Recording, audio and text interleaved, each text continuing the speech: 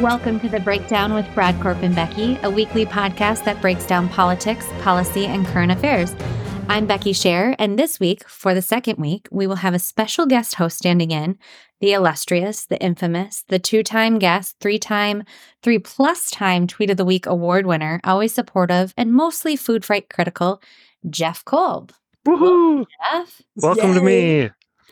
In this episode, we are pleased to welcome Jan Unstad for the entirety of the episode. And to start, we will break down who Jan Unstad is and how she identifies and views the state of the Republican Party and how she helped shape my career. Then we will break down how Minnesota is being viewed on the national stage after the wild 2023 legislative session. We will then go national and break down the presidential race, specifically the pool of presidential candidates developing on the Republican side, recent presidential polls about the race, and more specifically, Biden's standing. Finally, we'll end the show with our typical tweets of the week and the food fight with Brodkorb and Becky. This week, the food fight with Kolb and Becky featuring Jan Unstad. We are going to be debating this week's specifics surrounding favorite summer beverages, alcoholic or otherwise. We are excited for you to be joining us today, and while things won't be the same without my favorite co-host, Jeff and I will do our best, and we hope you enjoy this week's episode, and we will hopefully have Brodkorb, the other namesake, back soon. So, Jeff, thanks for standing in last week. As you guys so kindly discussed, my son was home with a very gross disease illness, hand, foot, and mouth. It was gross. We're over lots of days without sleep. Man, daycare, I tell you, you've got kids. Your kids ever healthy? Does it get better? It does get better. I can tell you it does get better at some point. Now, we still, during the winter months, things still pass around through the school, but it's definitely not like they were when they were very young. So, and the good news is they grow out of some of those things. I don't think you see hand, foot, and mouth too often after those young years. So that's good. They come home with different things, obviously. But thankfully, we haven't seen anything like lice. I remember we had a big lice outbreak when I was in first grade, so that was exciting. The girl who I shared a locker with had lice, and so we had to go do some preventative measures. So that was exciting, creating lifelong memories. Let's lead into Jan is an incredible leader with experience in public affairs, events, political, and fundraising world. She has spent a number of years working for Senator Rudy Boschwitz, served as chief fundraiser and later as director of corporate and foundation relations for the University of Minnesota. She spent time as finance director for the 2002 Coleman for Senate campaign and in 2010 for the Emmer for Governor campaign, where she was my boss, which more on that later. And she has raised funds for PACs, organizations, nonprofits, and recently spent 5 years with the Citizens League before starting her own company, where she continues to share decades of wisdom and knowledge with the masses. Welcome, Jan. Mostly what all that means is I'm old. You experienced. are. We prefer the term experienced. Yeah. So Jan, I invited you on the show. I reached out, and the reason I reached out is because I have this theme in my head that Becky doesn't know yet, but maybe she does. Maybe I can't remember if I sent her the message. But it's people who I have never met in real life, but enjoy their political takes on Twitter. And so I've got guests lined up for the next 3 shows, or this show plus 2 more, and then I'll turn the reins back over to the actual hosts. But I wanted to invite some people who, again, I've never met in real life, but wanted to get a little bit more in depth on their political opinions. So that was part of it. And so we've gone back and forth quite a few times on Twitter about things, or sent some messages, some private messages back and forth. But we haven't met in real life. So, and we still haven't. I don't know if you remember, but I think it was pre-COVID, and it was before Food Takes existed, because obviously pre-podcast. And you were talking about some hamburger joint. And I said I had never been. And you're like, okay, we need to meet and go to, maybe it was Five Guys or something.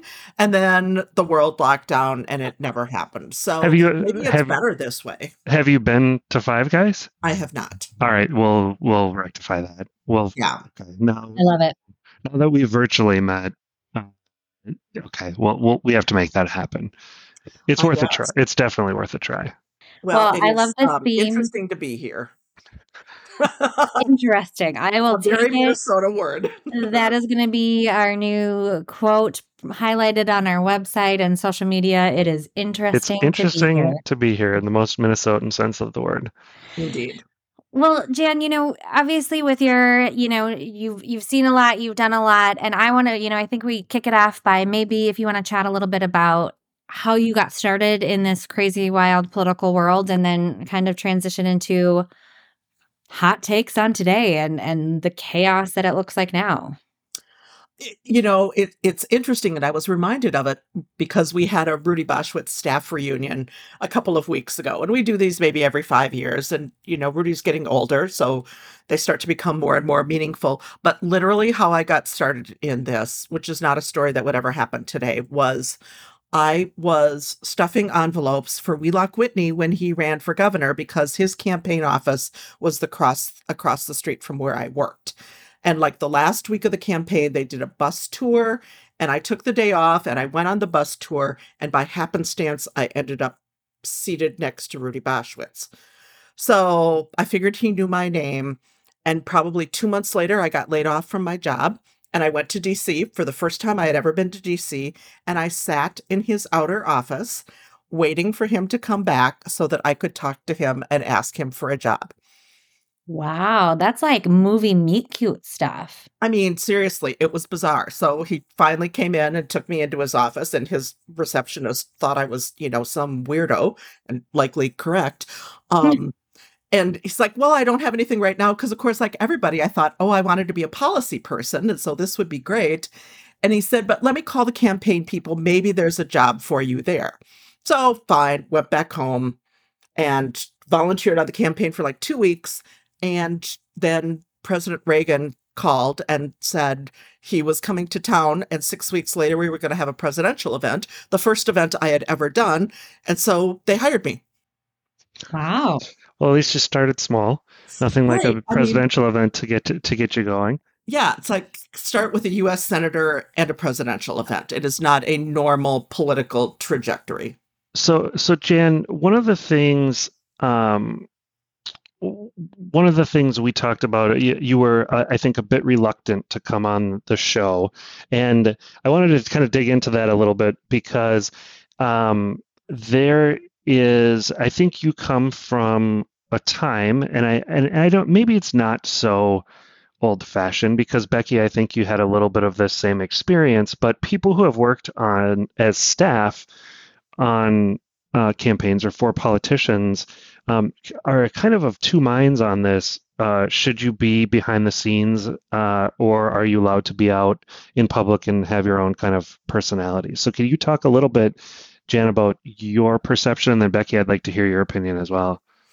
Yeah, and I am not of two minds about this at all. Staff is behind the scenes. Staff's job is to make whoever their principal is look good and to introduce other people to them. But the idea of staff being out front kind of gags me. I don't have an appreciation for it. You wouldn't even know the names of staff people when I was in there because we were important internally, and that's where having a good boss, a good, senator or whomever matters because they needed to give you the praise so that you felt some of that affirmation. But getting it on the outside, no, ick. And my experience is very similar. I spent years working for, writing scripts or speeches or whatever it might be for my bosses to go and deliver in person or on video or whatever it may look like. And always standing behind the camera, having, knowing the reporters, but that was not my job to speak on the record. Sometimes press releases or things of that sort, but usually your job is to amplify your boss. And I always would tell any staff that I worked with that if I had to spend, 5 minutes explaining anything they did or said to the press, making excuses or anything, that I would not advocate for them to keep their job because that was a distraction, right? That was, you were meant to be behind. And Jan, your comment about Ann Staff brought me back to when I worked on the McFadden campaign. I had to do a fly around, and one of my biggest fears was obviously, the Wellstone crash is deep in everybody's mind, and My fear was, in those situations, you are unknown. You are and staff. I mean, it Right. is Wellstone and staff perish in plane crash. I mean, like, horrible to in any scenario, but to also just like in that scenario, to be on the unknown side was also terrifying of just having that and staff title. But in this respect, it took me a little bit. I think anybody who's listened to this podcast maybe from the beginning will understand that it took me a little bit to understand or even like find my footing a little bit, because it is just a foreign concept for sure. It So absolutely is. how important is staff to the success of a politician? Oh, I'd say staff is critical. I mean, if you have a bad staff, you can be a great candidate or a great office holder, but your staff can screw you up and they can let you down, and they can become the story these days more than in past days. You cannot possibly be an expert on everything, and you can't possibly know everyone. You should know, and you can't possibly go everywhere you're supposed to go. And if your staff is bad, that all just gets amplified. Do you think, based on your experiences, Becky and Jan, do you think it's fair to judge a candidate based on their staff? If somebody hires a certain staff member, is it fair to make a judgment on that politician based on their hiring of that person? You know, I have actually said on Twitter to reporters, it would be great when someone announces for office if you also report who their staff members are, because to me that matters. It says something about what the person values and what they place importance on who they hire.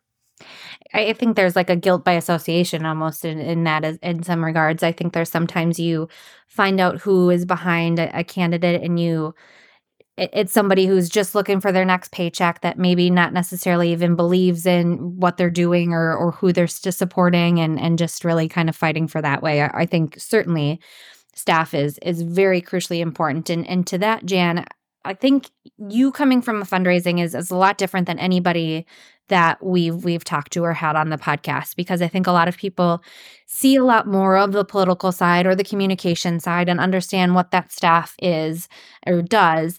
But can you speak a little bit to, especially, on the Coleman campaign or even Emmer statewide, of what running a multi-million, I mean, you're running and you're tasked with raising millions of dollars. I mean, what does that look like? And just tell us a little bit, maybe some stories of your experience there and the pressures of that.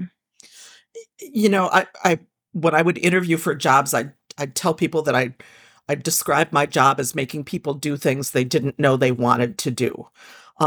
Because it's hard to intimidate people into giving money. You can intimidate them potentially into some policy positions, but for someone to give up their own hard-earned cash, and more importantly, all the races I worked on, I really dealt with a finance committee that ended up being lots and lots of people, and lots of people who had recognizable names, and you wanted them to feel comfortable asking their friends and family and coworkers and other CEOs to, join into something. And so you really had to understand persuasion, and you had to be able to give the political arguments so that someone felt like this just wasn't the total lost cause and they were going to give you pity money and then go away. So, if I could, two things. I wanted to circle back to staff for a second, because I absolutely judge candidates based on who their staff members are. And I can already tell how your campaign's going to go if you have certain people attached to your campaign. And that's been proven out cycle after cycle after cycle. And people get really angry about that. But that's absolutely something that happens. One thing, so let's go back to money for a second, because we got to a point at some point, raising money became like almost a bad thing in Republican politics. And I don't understand that, and I don't subscribe to that theory, and I understand that it takes money to win campaigns and things like that. But how do you think we got to the point where the candidate who can raise the most money somehow is looked at by this activist class as it's almost a detriment that they can raise money? I'm I'm lucky in that my first political boss was Rudy Boschwitz, who had been a finance chair of the state Republican Party and who liked to raise money and who still likes to raise money. And Rudy would tell all of us that every time you asked someone for money, you were giving them a chance to believe in you and in what you stood for and in how you did your job. And that's how we had to view it, that it was just as important as a vote in many ways, because it was someone who was staking their hand in the sand on your behalf.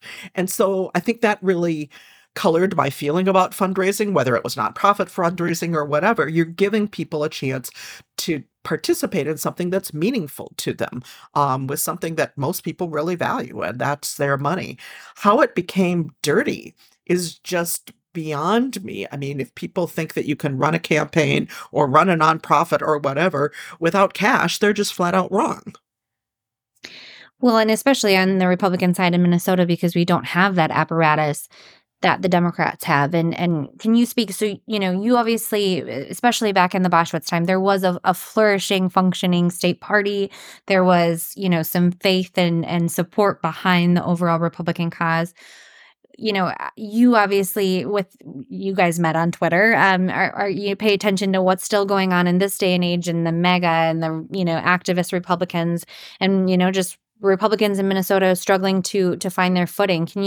What's a little bit of your insight of what's changed, or how that, I mean, $1 million question, right? But like how things have evolved, and maybe what we can do to get back there.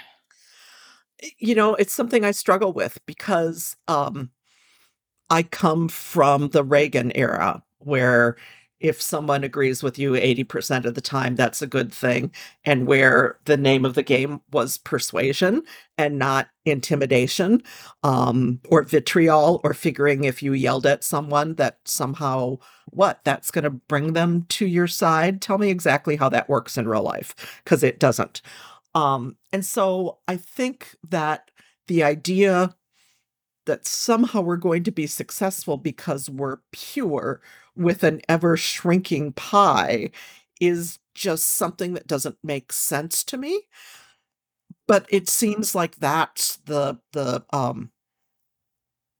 modus operandi these days, is the fewer people, but the stronger they are, the better off we are. So Jen, you live in Minneapolis. I do. Is there some particular, are you being punished, or is there some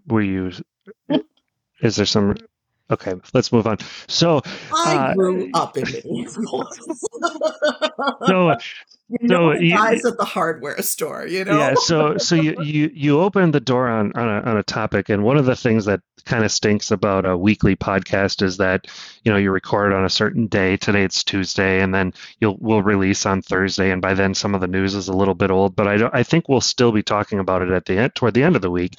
We had kind of a dust up this week where the chair of the Minneapolis DFL had some not nice things to say about a president that you've brought up a couple times here, Ronald Reagan, tweeting something to the effect of the only good deed that Ronald Reagan ever did was died. That's what she was getting at. She phrased it a little bit differently. Ended up causing some condemnation from Ken Martin, and then some even stronger condemnation from the left of the party against Ken Martin for daring to say that maybe celebrating the death of an American president is not the right thing to do. Any thoughts on that, Jan?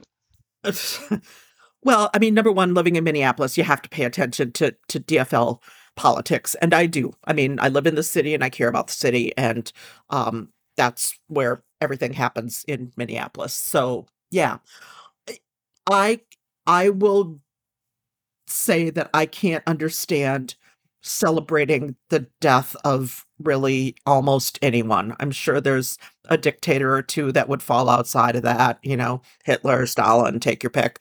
But the idea of putting out in a public forum this statement that celebrates someone's death is just beyond the pale. I mean, I don't care if it's a politician or your next door neighbor. That is the civility or lack of civility in that is just astonishing to me.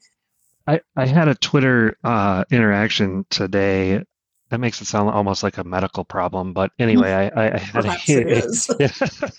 I had a Twitter interaction with former state senator Dave Thompson, who mentioned another person that Paul Wellstone, who Becky had mentioned earlier, that when or when Paul Wellstone died, there was not.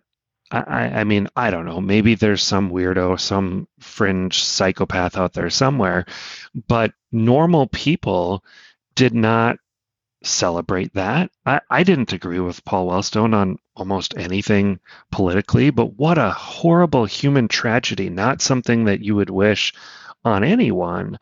And so when you when you contrast something like that, I really think I have to put the stake in the ground and say, Jan, you and I are correct on this. That behavior is aberrant. It's outside the norm. It's indicative of a problem.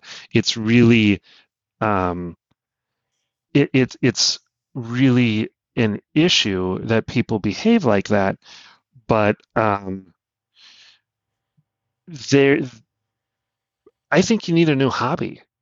I really think if you if you get that worked up about politics, that you are getting to the point that you're wishing death upon somebody, then, or not even necessarily wishing death, but celebrating the death or saying something stupid like, hey, the only good thing Ronald Reagan ever did was die. I mean, that's when you've got to that point of,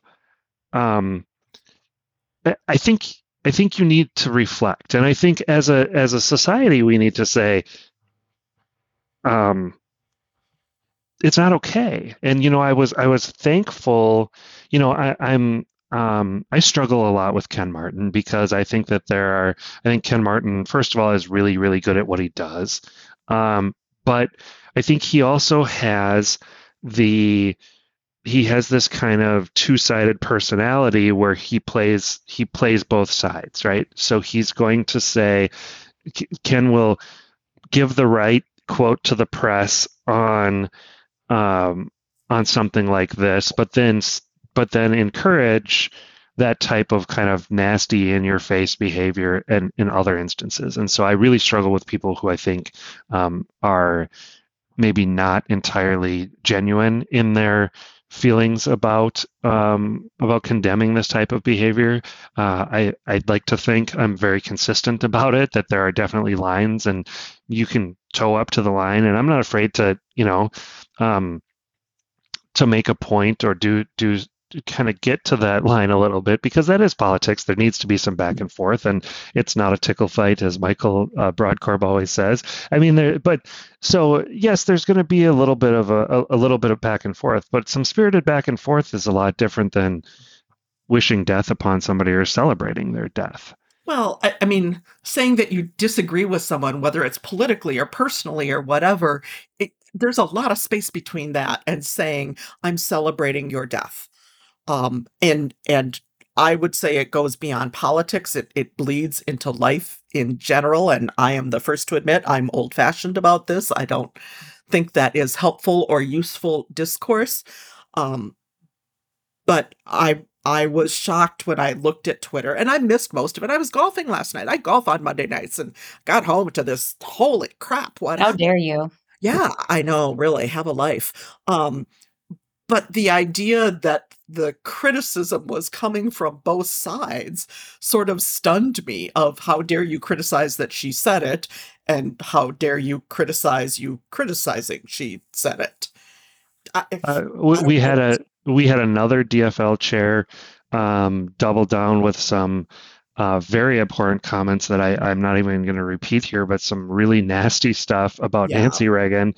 And so, unfortunately for someone like Ken Martin, when you have a number of your kind of elected leaders coming out, you had a state senator jump in on the Reagan stuff, and kind of it's tough when you're going to go out and say this is beyond the pale, and then you got some other people coming out of the woodwork saying, "Oh yeah, you think that's beyond the pale?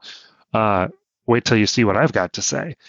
And so, I think that gets to a broader problem in politics that we have today. I'm not one who. I, there tends to be a lot of kind of new people who get into politics and think that politics started when they started in politics, right? That history started when I started paying attention, and that kind of thought process drives me crazy. I mean, if you look back at the history of the republic, we did have some actual, physical altercations on the floor of the House of Representatives at one point. There were, so things have been tense. It's not like we haven't had tense politics before. Jan and Becky, in your opinions, since you've been involved in this game for less A than very 5 minutes, right? Is it different today than it has been in the past? Is the tone and tenor different? And if so, why do you think that is?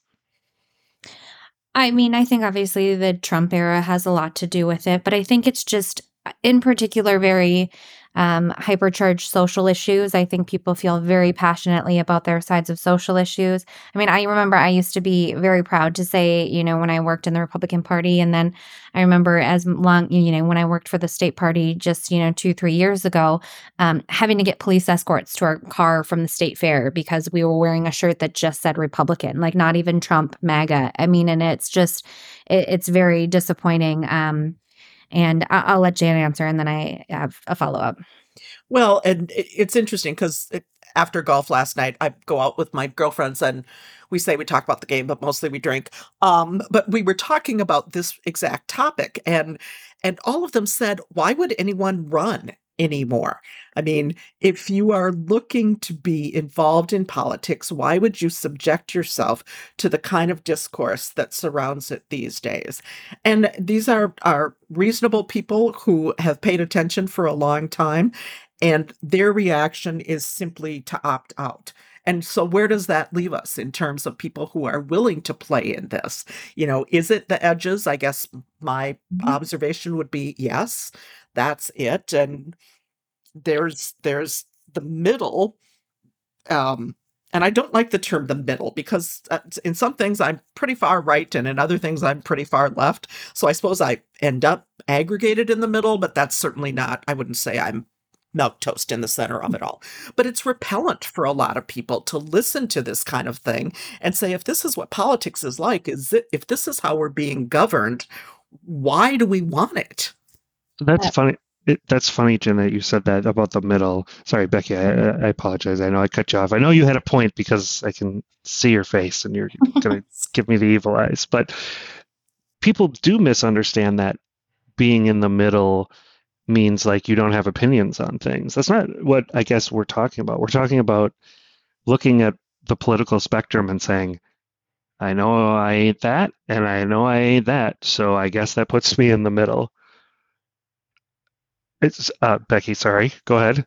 Well, no, I just wanted to kind of close out this Minneapolis conversation and what it is, with actually to give you a nod to your tweet last night of saying that, I know we try to not swear on the show, but your tweets put it so eloquently, said that everyone has the right to make an ass out of themselves on social media, but when you do so being an officer in the political organization, your behavior reflects on the entire organization. And I think this is similar to candidates, right? I think this is where us as Republicans lose so much on the messaging side because we have situations that, again, when I was at the state party and people were likening the mask mandate to, Hitler and the Holocaust. I mean, nothing as bad as the Holocaust. Hopefully nothing will ever be as bad as the Holocaust. You wearing a mask while going against what you personally believe it does not equate that, right? And the amount of conference calls we had to have with party officers, candidates, activists to say, stop saying this. You're distracting from any. Please stop saying Holocaust. Just lose it from your vocabulary. Well, and it's not even, I'd say, not even, you're not, yes, you're distracting from it, but you're just flat out wrong. You are making it worse for yourself and for everyone else. You are showing a degree of ignorance, I would say, Mhm. that's just stunning. And you're turning off people. Like you said, my mom is Right. very similar to your friends that you golf with. She just, like, texts me all the time, and she's like, "Oh, I'm just over this." Like, it just turns those people off. The reporters only have so much time and energy and space to cover stories. We want them covering our plans and our vision for the future, not this crazy tweet that somebody said, and thankfully, this time it was on the DFL side, but we've had our share of that, and so, Yeah, I mean, there is I no high ground on this at yeah. all. I don't know if you saw the Dave Orick story on this last night, but Dave, he recapped the kind of Hall of Fame or Hall of Shame, I suppose, of Minnesota Twitter fiascos, and I was very glad that I was not listed anywhere on the list. But he kind of had the sense of the worst of the best. I want to wrap up. I have one more question for you, Jan, and then let's move on to some of our other topics here. Having been somebody that has worked with donors, worked a lot of donors being within the business community, CEOs, executives at different levels, or people in the C-suite level of the world. Um, we've kind of expressed a little bit of a frustration with business folks kind of, taking a back seat, whether this cycle or the cycles in the past. Obviously, they got burned a couple times for putting, spending money or being involved in some supportive of a candidate. But if you could maybe give some advice to Republicans in this world or to the business world, that of how they could get, dip their toes back in and maybe help us, whether it's with donations or policies or whatever they may look like. Do you have any advice of how we can kind of come back together, Republicans and businesses? Well, I guess my question would be more to the campaigns and to the elected office holders is, what do you want from them? If you just want to use them as a piggy bank, and then do whatever you want and concentrate all of your public and private pronouncements on really divisive stuff and obnoxious stuff, then you shouldn't be surprised if you aren't getting the kind of support that you think you deserve. Um, they are not piggy banks, and they are not folks who you don't end up being a CEO of a company most of the time. There's a couple exceptions I can think of, by just being flat out stupid. And so, what do they know? I mean, I remember back in the early days of Norm, when he was running for governor, that he said when he first became mayor of St. Paul, the first thing he did was go around to the CEOs and other prominent people, nonprofit folks and whatever in St. Paul, and sit down with them and say, "You tell me about the city. Tell me what you think is working, what you think isn't working." You need to do that because there are insights that may exist. And going up to I mean, I literally remember a prominent elected official still in office coming to me after I was doing a fundraiser for someone else from out of state. And she said, "Well, of course you're going to do this for me too, right?" And I'm like, yeah, actually, no, because why should I? What makes you think, just by virtue of holding office, that we're obligated to do this for you? And I was working for a CEO at the time. And it's just that kind of attitude of, well, of course you have to. No, you know what? We've got a choice too. Do you think there's a way for us to get back there, or is that just on the candidates to kind of be willing and open their minds, arms to have those conversations? I think it's more on the candidates, and I think that fundraising has changed. When I did most of my political fundraising, at least, there was sort of the churning direct mail kind of fundraising, small dollar events and stuff like that. And the major donors, the group that I tended to spend more of my time with, really had more outsized importance because there just wasn't that much that came in. And now with the amount of small dollar recurring donations that comes in, I think that has flipped a little bit. And so I am quite confident that there are people who don't think it's worth their time to either give or get those larger dollars because the churn at the bottom keeps it going. Fair point. I need you to tell one story and then we're going to jump on. So, as I mentioned earlier, You were once my boss about now, which is wild, 12, 13 years ago on the MR 2010 gubernatorial campaign.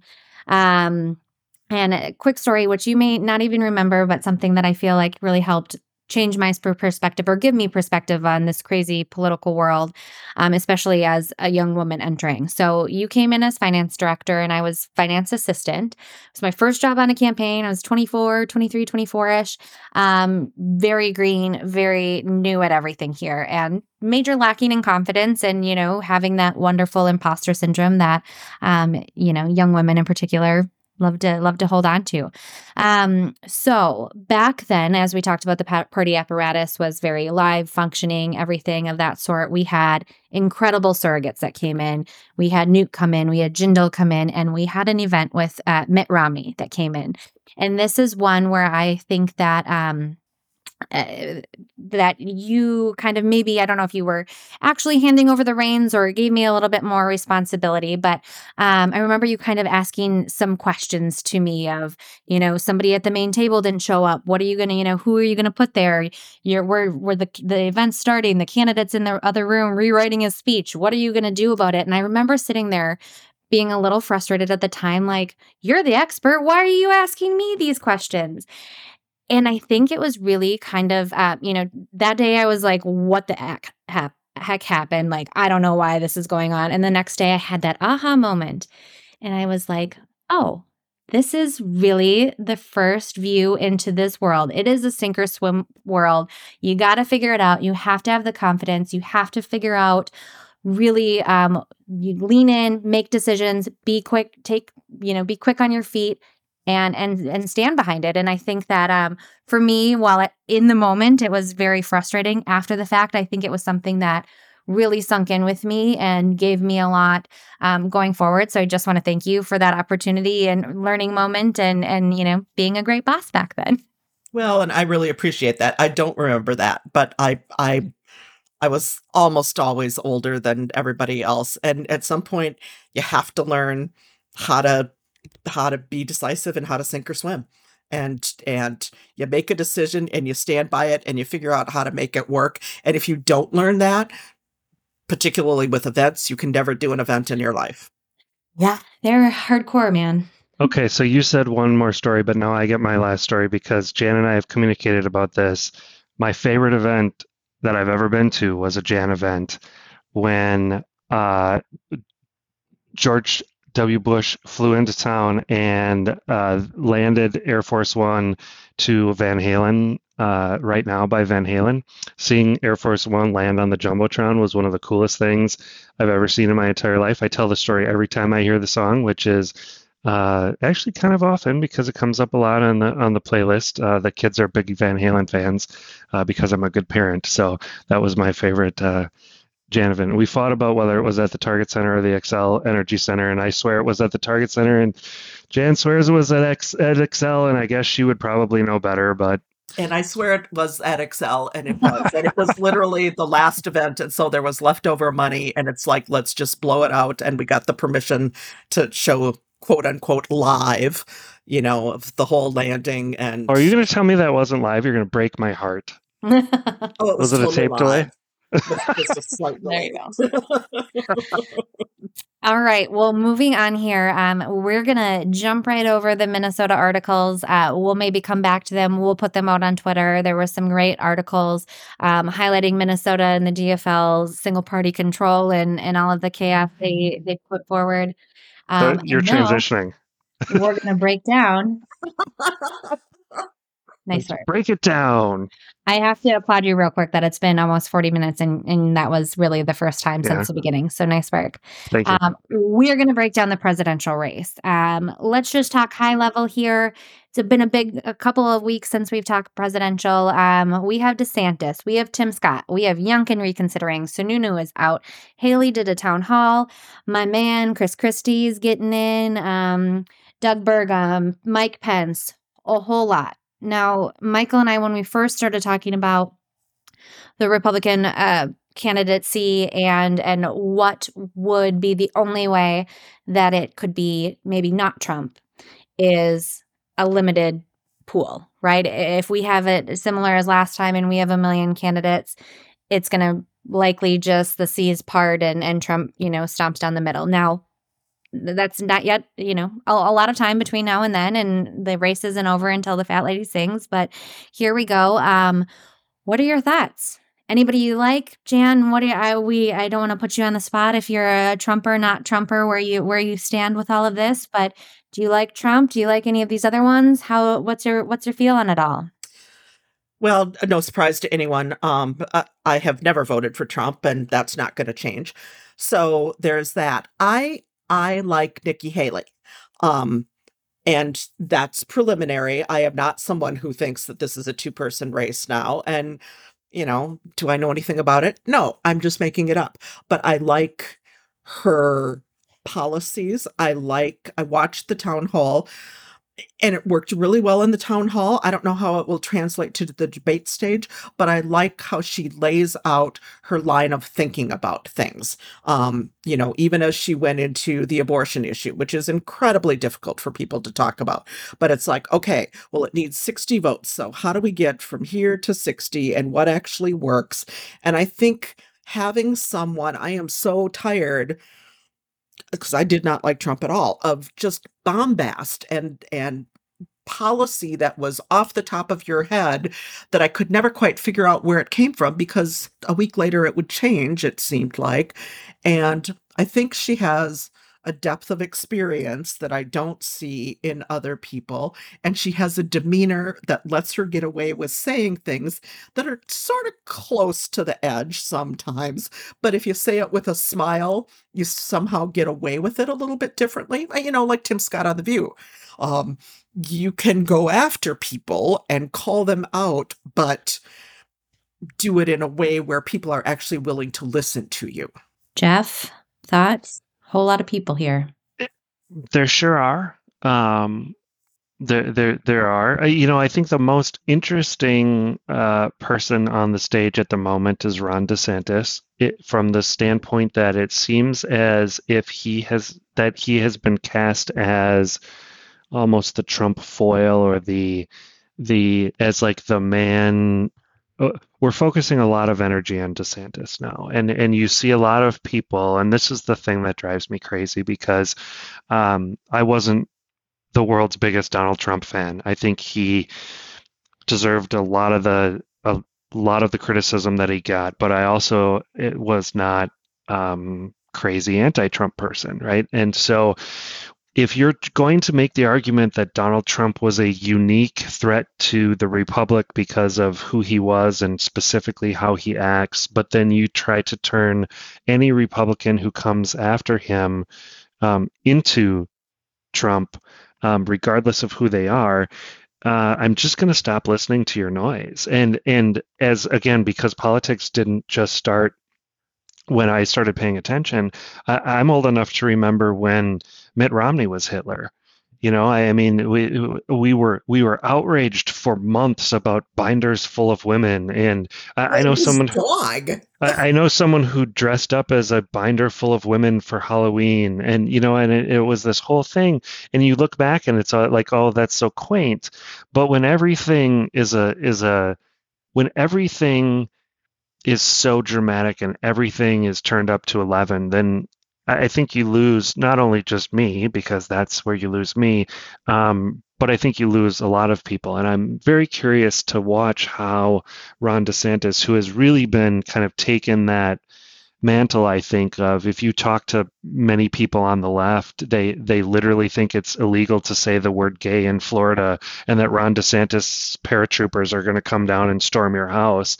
And that's, the truth is actually Florida is a really interesting mirror image of Minnesota, because Florida had all Republican control, while Minnesota had all Democrat control, and you saw what a kind of unified all Republican state looks like, the kind of legislation they passed and the things that they thought were important. And I don't mind a fair critique of that, but you can't just say, Florida's become, Germany from the 1930s at this point, just because, at some point you just kind of lose all credibility in terms of your your criticism. So I think DeSantis is the most interesting. I would never, in any circumstances, endorse someone in a primary. I have basically a 100% lose rate in primaries. So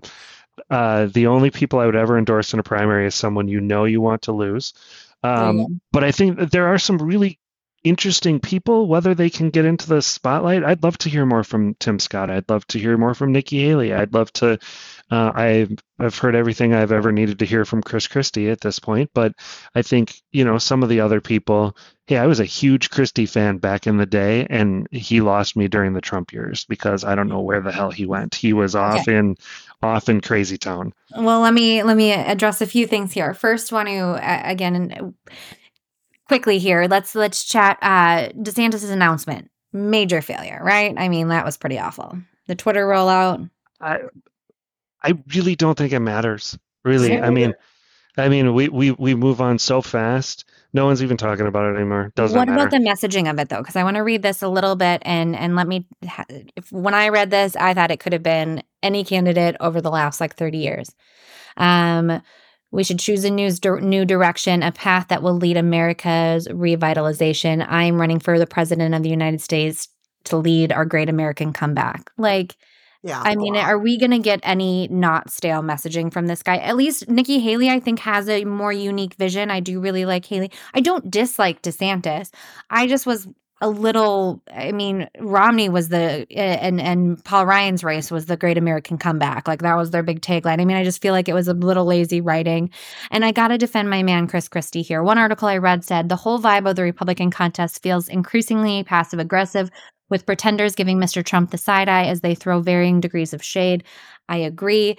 While I don't want somebody that's going to necessarily be another bombastic Trump, I do really like Chris Christie, and I think he is one that would be able to go toe-to-toe with Trump, which is something that I think MAGA supporters want a fighter, and whether that I think all of these candidates can step into that. I think even Haley, who's not necessarily going to be out there fiery, lobbing bombs, but I think that we need somebody to step up in that kind of more aggressive in some capacity to really get there, I think, and be able to fill that void in people's hearts that they want Trump at this point. Two really quick things. One is I want Chris Christie in there to do exactly that. I think he's got a role to play, and if he's willing to play it, great. But I'm with Jeff. I don't know how I can trust him again after that. And then on DeSantis, Peggy Noonan had a great column, I don't know, maybe last week, talking about DeSantis and why doesn't he talk about things like, yeah, I might not be warm fuzzy, but I'm competent. Look at how quickly I got things at least moving after Hurricane Ian. Look at this, look at that. And so I think that there is some people are going to have to message to what their strengths are, and I'm not sure I see that happening yet. That's fair.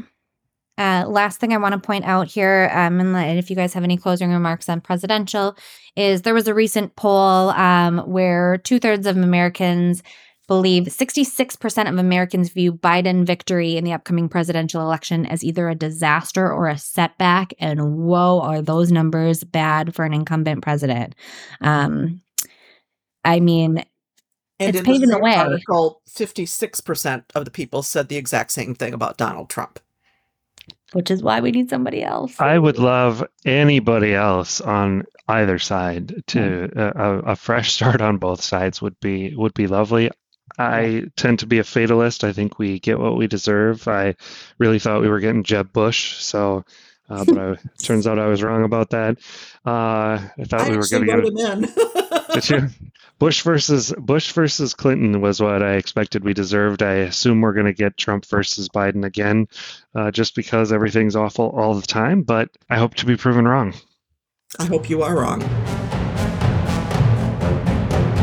Our food fight with Kolb and Becky featuring Jan Unstad this week. Favorite summer beverage. Now, this topic comes from Jan. I put out a tweet saying we needed some ideas here. Jan suggested favorite LaCroix flavors. I loved that idea. Jeff is anti-fizzy water. So, this is kind of a addendum to Jan's idea here. So, Jan, let's kick us off. What's the number one favorite summer beverage in your mind? Well, to no surprise, it is fizzy water, and I have a new favorite, Waterloo brand, which they now have at Costco in cases, and they have orange vanilla, which tastes like a melted creamsicle, and it's fabulous. Interesting. It's still sparkling water at the end of the day. And I'm that's what makes drinking. it great. I'm drinking right now. Jeff, your number one? My number one is my patent pending rum punch. That's my favorite summer drink. Sounds like trouble. I have been experimenting for a few years trying to get it right. I think I've got it mostly right. It's a little bit of orange juice, a little bit of pineapple juice, dark and light rum, some maraschino cherries, a little bit of grenadine, and then there's this kind of like lime, sweetened lime juice stuff that I found. Pour a little bit of that in there. Wow. Beautiful. Well, Make it by the pitcher, drink it by the pitcher. Well, I was going to say walking disaster there. My number one, I will say, as much as I wanted to put Diet Coke as my number one because it's my all-time favorite beverage, I had a little Michael Brodkorb sitting on my shoulder giving me a hard time about that, which is scary. So I pivoted. I'm going with spiked seltzer, but specifically because I know Jeff is going to give me a hard time if I don't come out with specifics. I'm going with Quirk, the brand Quirk. They have a watermelon salt and lime. Don't knock it till you try it. It's delicious. It is amazing. Highly recommend. I'm totally writing that down. It sounds wonderful. Oh, so good. I'll text it to you. It is delicious. Good. The variety pack is all great, but that's my number one. All right, number two, Jan. Well, I have to be honest. It's Sauvignon Blanc, and it has to be from New Zealand. And I don't really care where from New Zealand, but it has to be from New Zealand. Nebolo, that's number one. Marlboro, I get you. I'll hold my support. Jeff? Homemade lemonade. That is my number two. Okay. Homemade lemonade. And here's the secret, because I found this a couple years ago.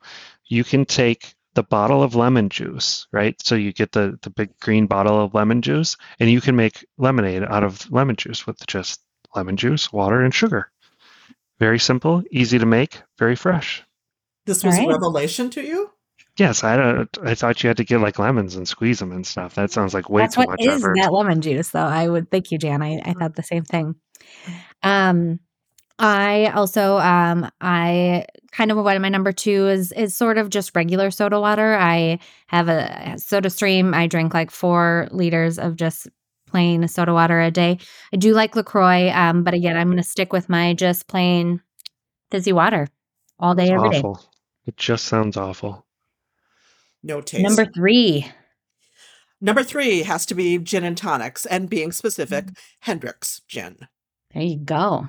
We know Jeff likes his specifics. I do. My number 3 is, because this is my age, water from the hose. Oh, It's yeah. my number 3 summer beverage, water from the hose. Was it on this podcast or a different podcast? I was just listening and somebody had talked about, like, did you really drink water from the hose? And they're like, yeah, we weren't allowed inside. Yeah, you just got that little iron taste to it. Right. It's a little bit warm at first. You got to let it run for a little while in order before it actually gets cold. I mean, where else were you going to get it? You couldn't come inside till the outside front light went on. Exactly. My number 3 is also Sauv Blanc. I am a major believer also of the New Zealand Sauv Blanc. Light, refreshing, perfect. If you want to take it up a notch, even a white wine spritzer, add a little bit of my number 2 with my number 3. Have a little bit of a fizzy white wine. I am like the ultimate basic gal with this, but I'll take it all day, every day. Yeah, that works. Round 4. Well, back to LaCroix, and this time it's limoncello LaCroix. I haven't tried that one. Oh, it's fabulous. All right. My number 4 is an ice cold Coca-Cola Classic. Very interesting. Sort of thick for summer? Yeah. No, something about it being really hot. You can get a really nice cold Coke. Hits the spot on a summer day. Huh. All right. My number 4 is the Stiegl Grapefruit Radler. Grapefruit beer. Man, it's delicious. So real quick divergence here. So when I was young, I was a foreign exchange student in Germany, and that was a thing that word Radler was a thing that they did, and it was like orange juice and beer or something, or it was some kind of mix, whatever. And they talked about it and they loved it, and you were always supposed to try Radler. I've never heard of it.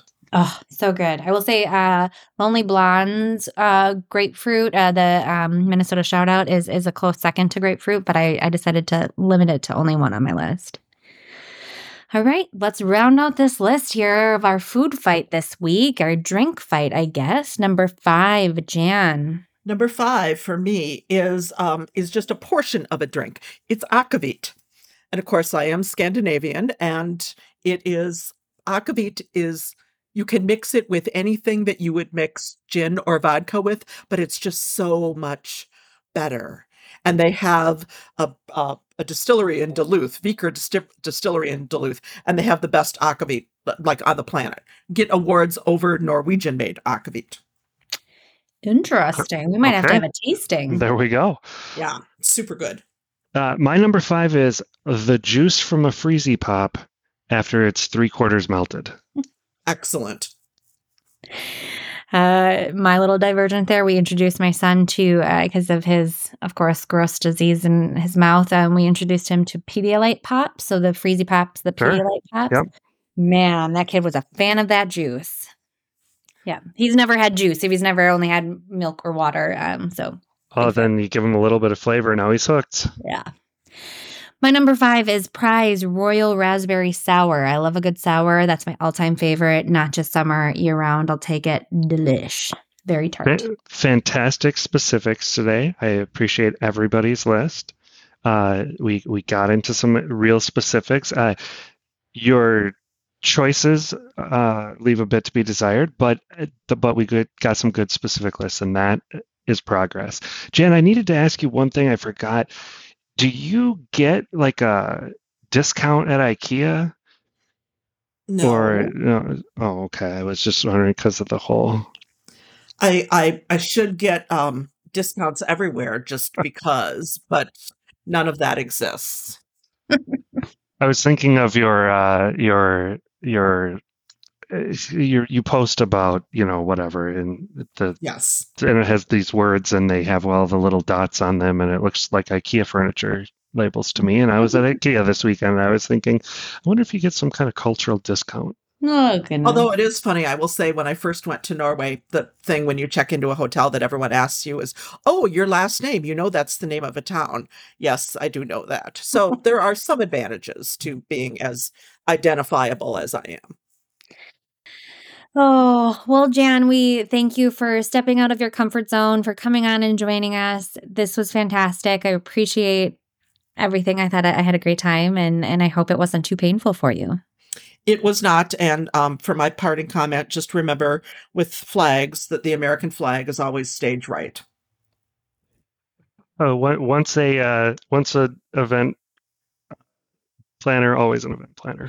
And if you're ever planning an event that there's going to be flags, bring a wire hanger. Jan, that was the best thing. Now, always keep it in your trunk. You can go in and fix there's nothing that ruins a wonderful, candidate campaign event photo than a flag flipped around and the chaos of it. Jan, absolutely.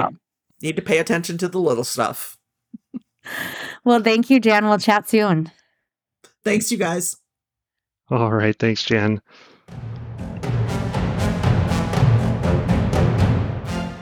So, Becky, it occurs to me, after having let Jan go, I think I confused Sweden and Norway. Ooh. And I guess those are not the same thing? Yeah, I don't know. Man, you might have just made not my thing. half of the know. State of Minnesota mad. They're not. I didn't know. I thought they were the same thing. Don't they have the same flag? Or I don't. Whatever. They're in the same. Not my deal. Okay. Well, super grateful for Jan. I know she was, like you said, a little reluctant. She did a great job, represented well. I appreciate her tweets. A good follow on Twitter. Go find Jan Unstad and follow her. Jan's an interesting person because I think, if you look at it her background, she's definitely more political than kind of your average person, because obviously she worked in politics. However, from a political standpoint, I think she finds herself, like many, politically homeless at this point, where, as she mentioned about, am I really in the middle? I don't know that I am in the middle, but and that's where I find myself. I look to the left and I go, well, I definitely know that you guys aren't that I'm not that. And then I look to the right and I go, well, I'm not that. I kind of used to be that, but I don't think I'm that anymore. So I don't know what's going on there. So, so I thought, that was actually the tweet she shared that made me think of it, was talking about how, there were some things going on in New York where Republicans were making some gains in New York, and Politico is calling these people MAGA people, but I think at this point MAGA is just one of those things that is meaningless, because now all Republicans are just going to be called MAGA, and so it's just, I don't know, it's a crazy world out there, but I think there are lots of us in the middle, and that doesn't mean we don't have opinions, but it means maybe we just don't align exactly with where the political parties are these days.